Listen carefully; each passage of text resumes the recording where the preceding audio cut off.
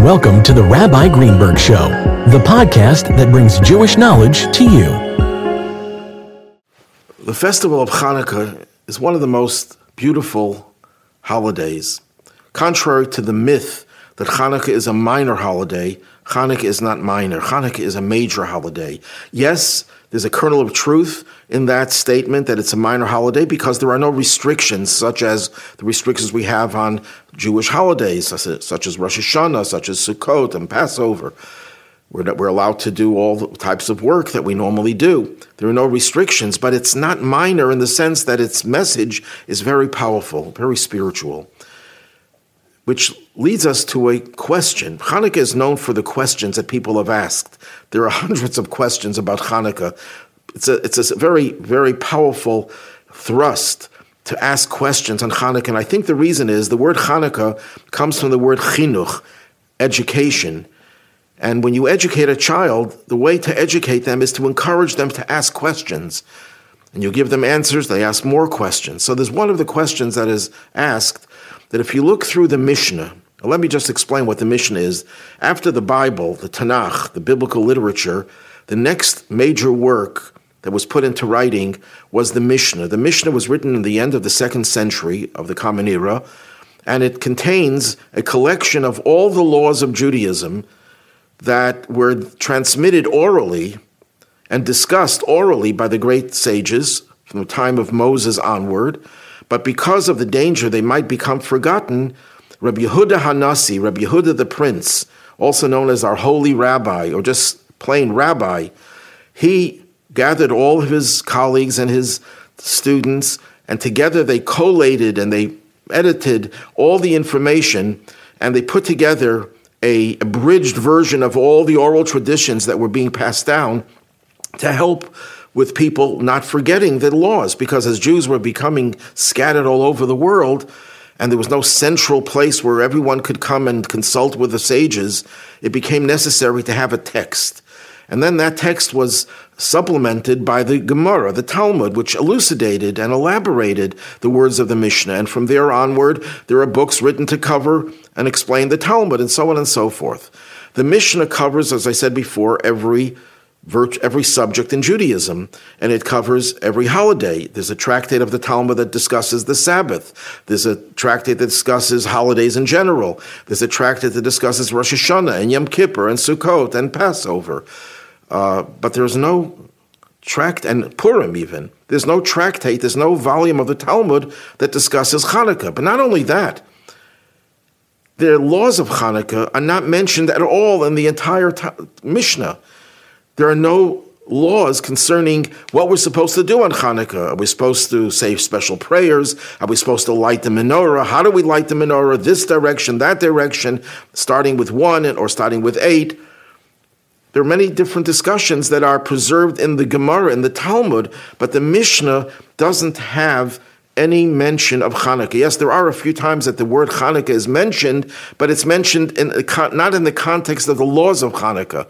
For example, there's a Mishnah that talks about how a person should be held liable for burning down someone's house because they left a Chanukah candle outside and that ignited some flax on the back of a camel. Who is liable, and so on and so forth. But that's not about Chanukah per se. That's about the laws of damages.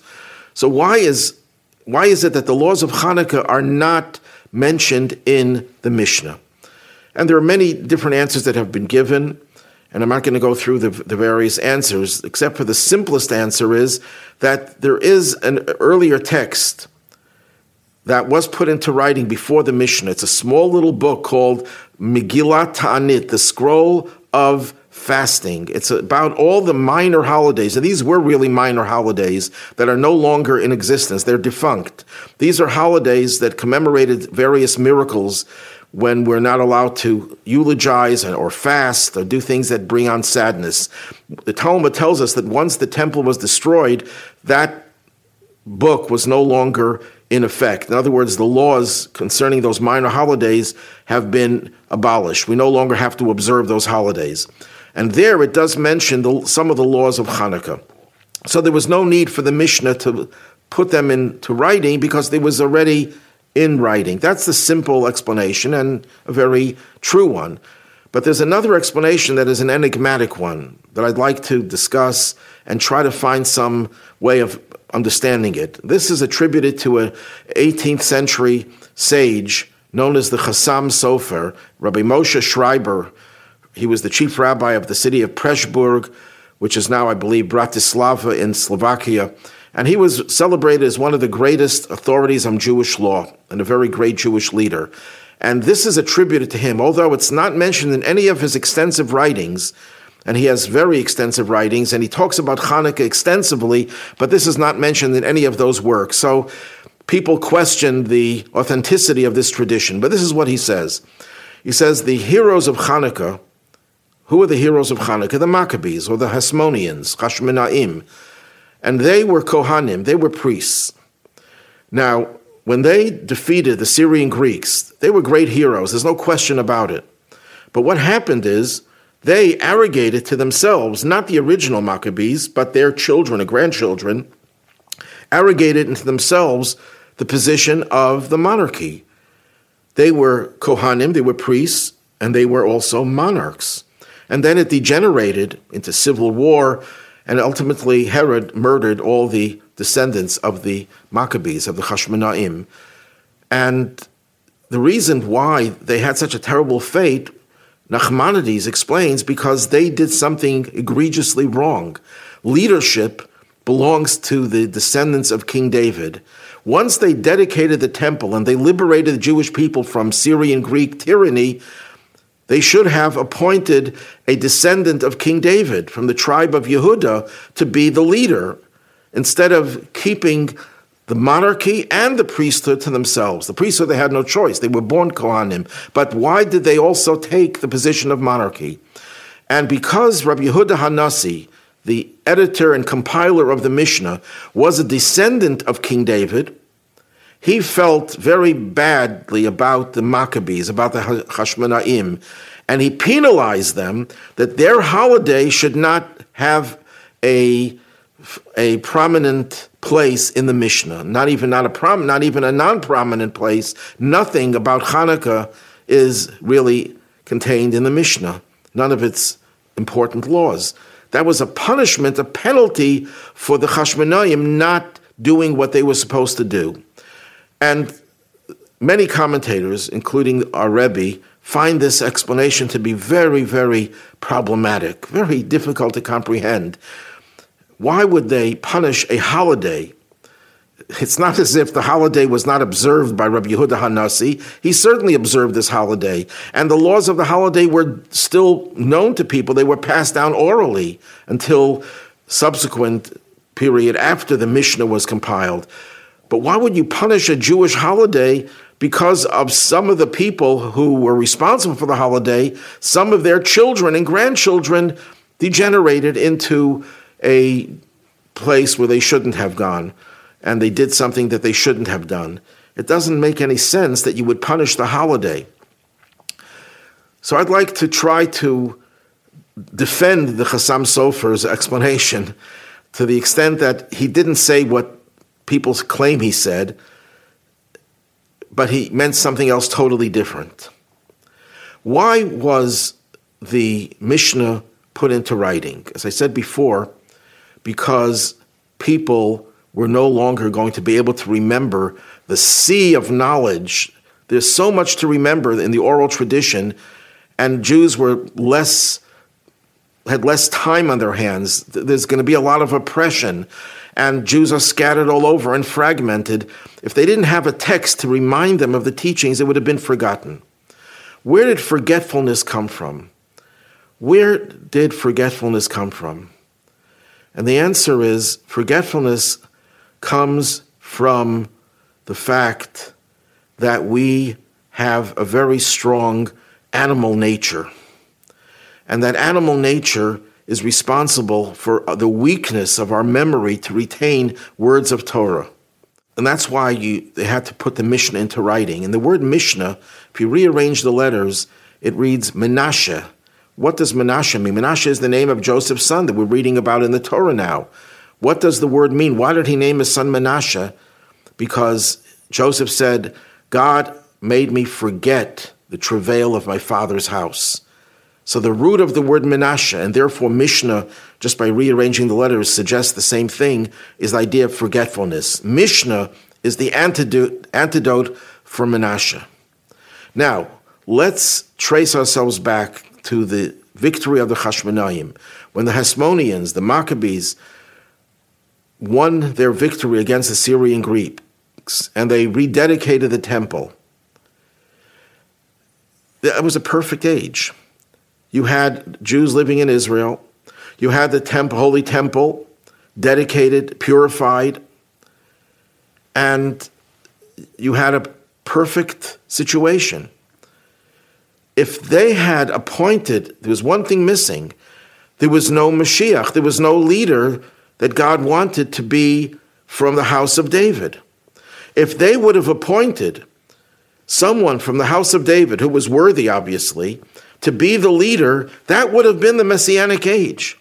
And if that would have been the Messianic age, then there would not have been the degeneration of that family of leadership, and they wouldn't have invited the Romans into Israel, which is what happened in the end, that in the Civil War, one of the brothers invited the Romans, which gave them a foothold in the land, which eventually led to them dominating the land and then destroying the temple, bringing about exile and exile conditions, which necessitated putting the Mishnah into writing.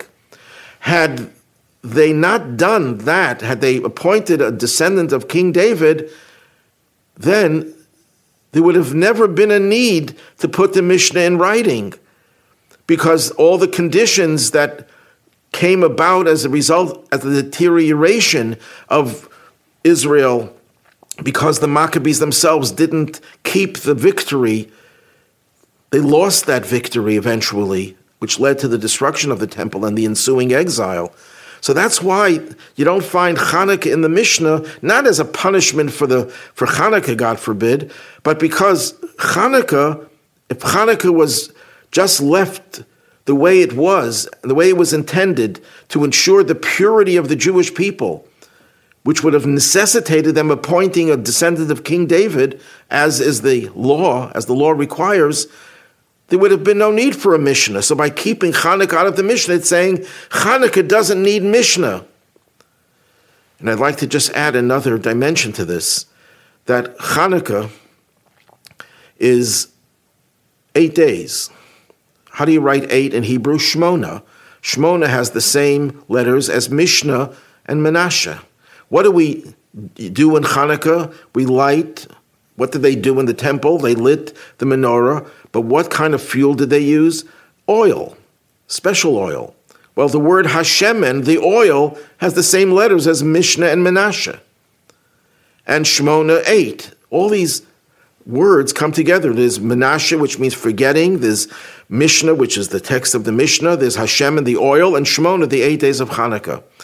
In short, when we talk about 8 days of Chanukah, 8 is a number that our sages tell us represents transcendence. 7 is the cycle of nature.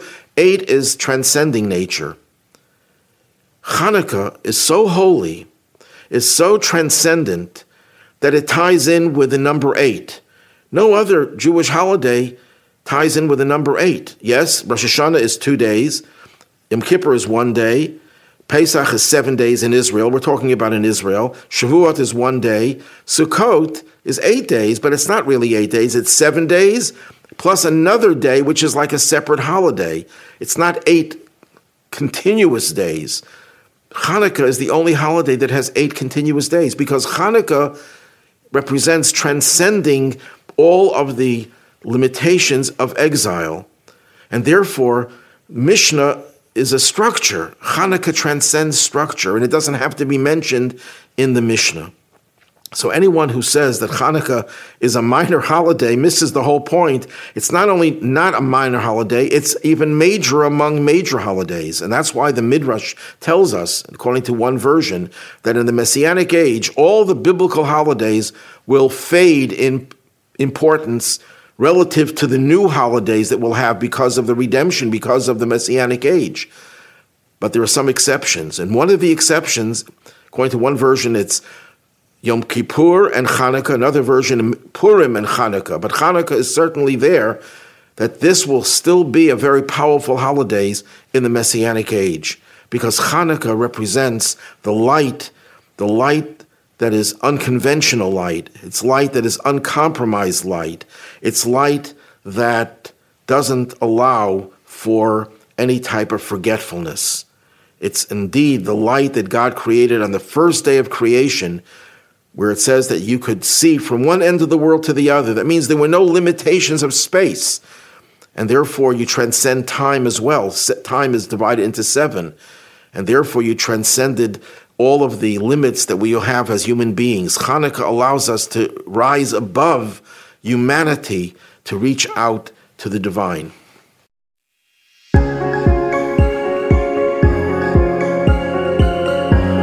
Thanks for listening to the Rabbi Greenberg Show.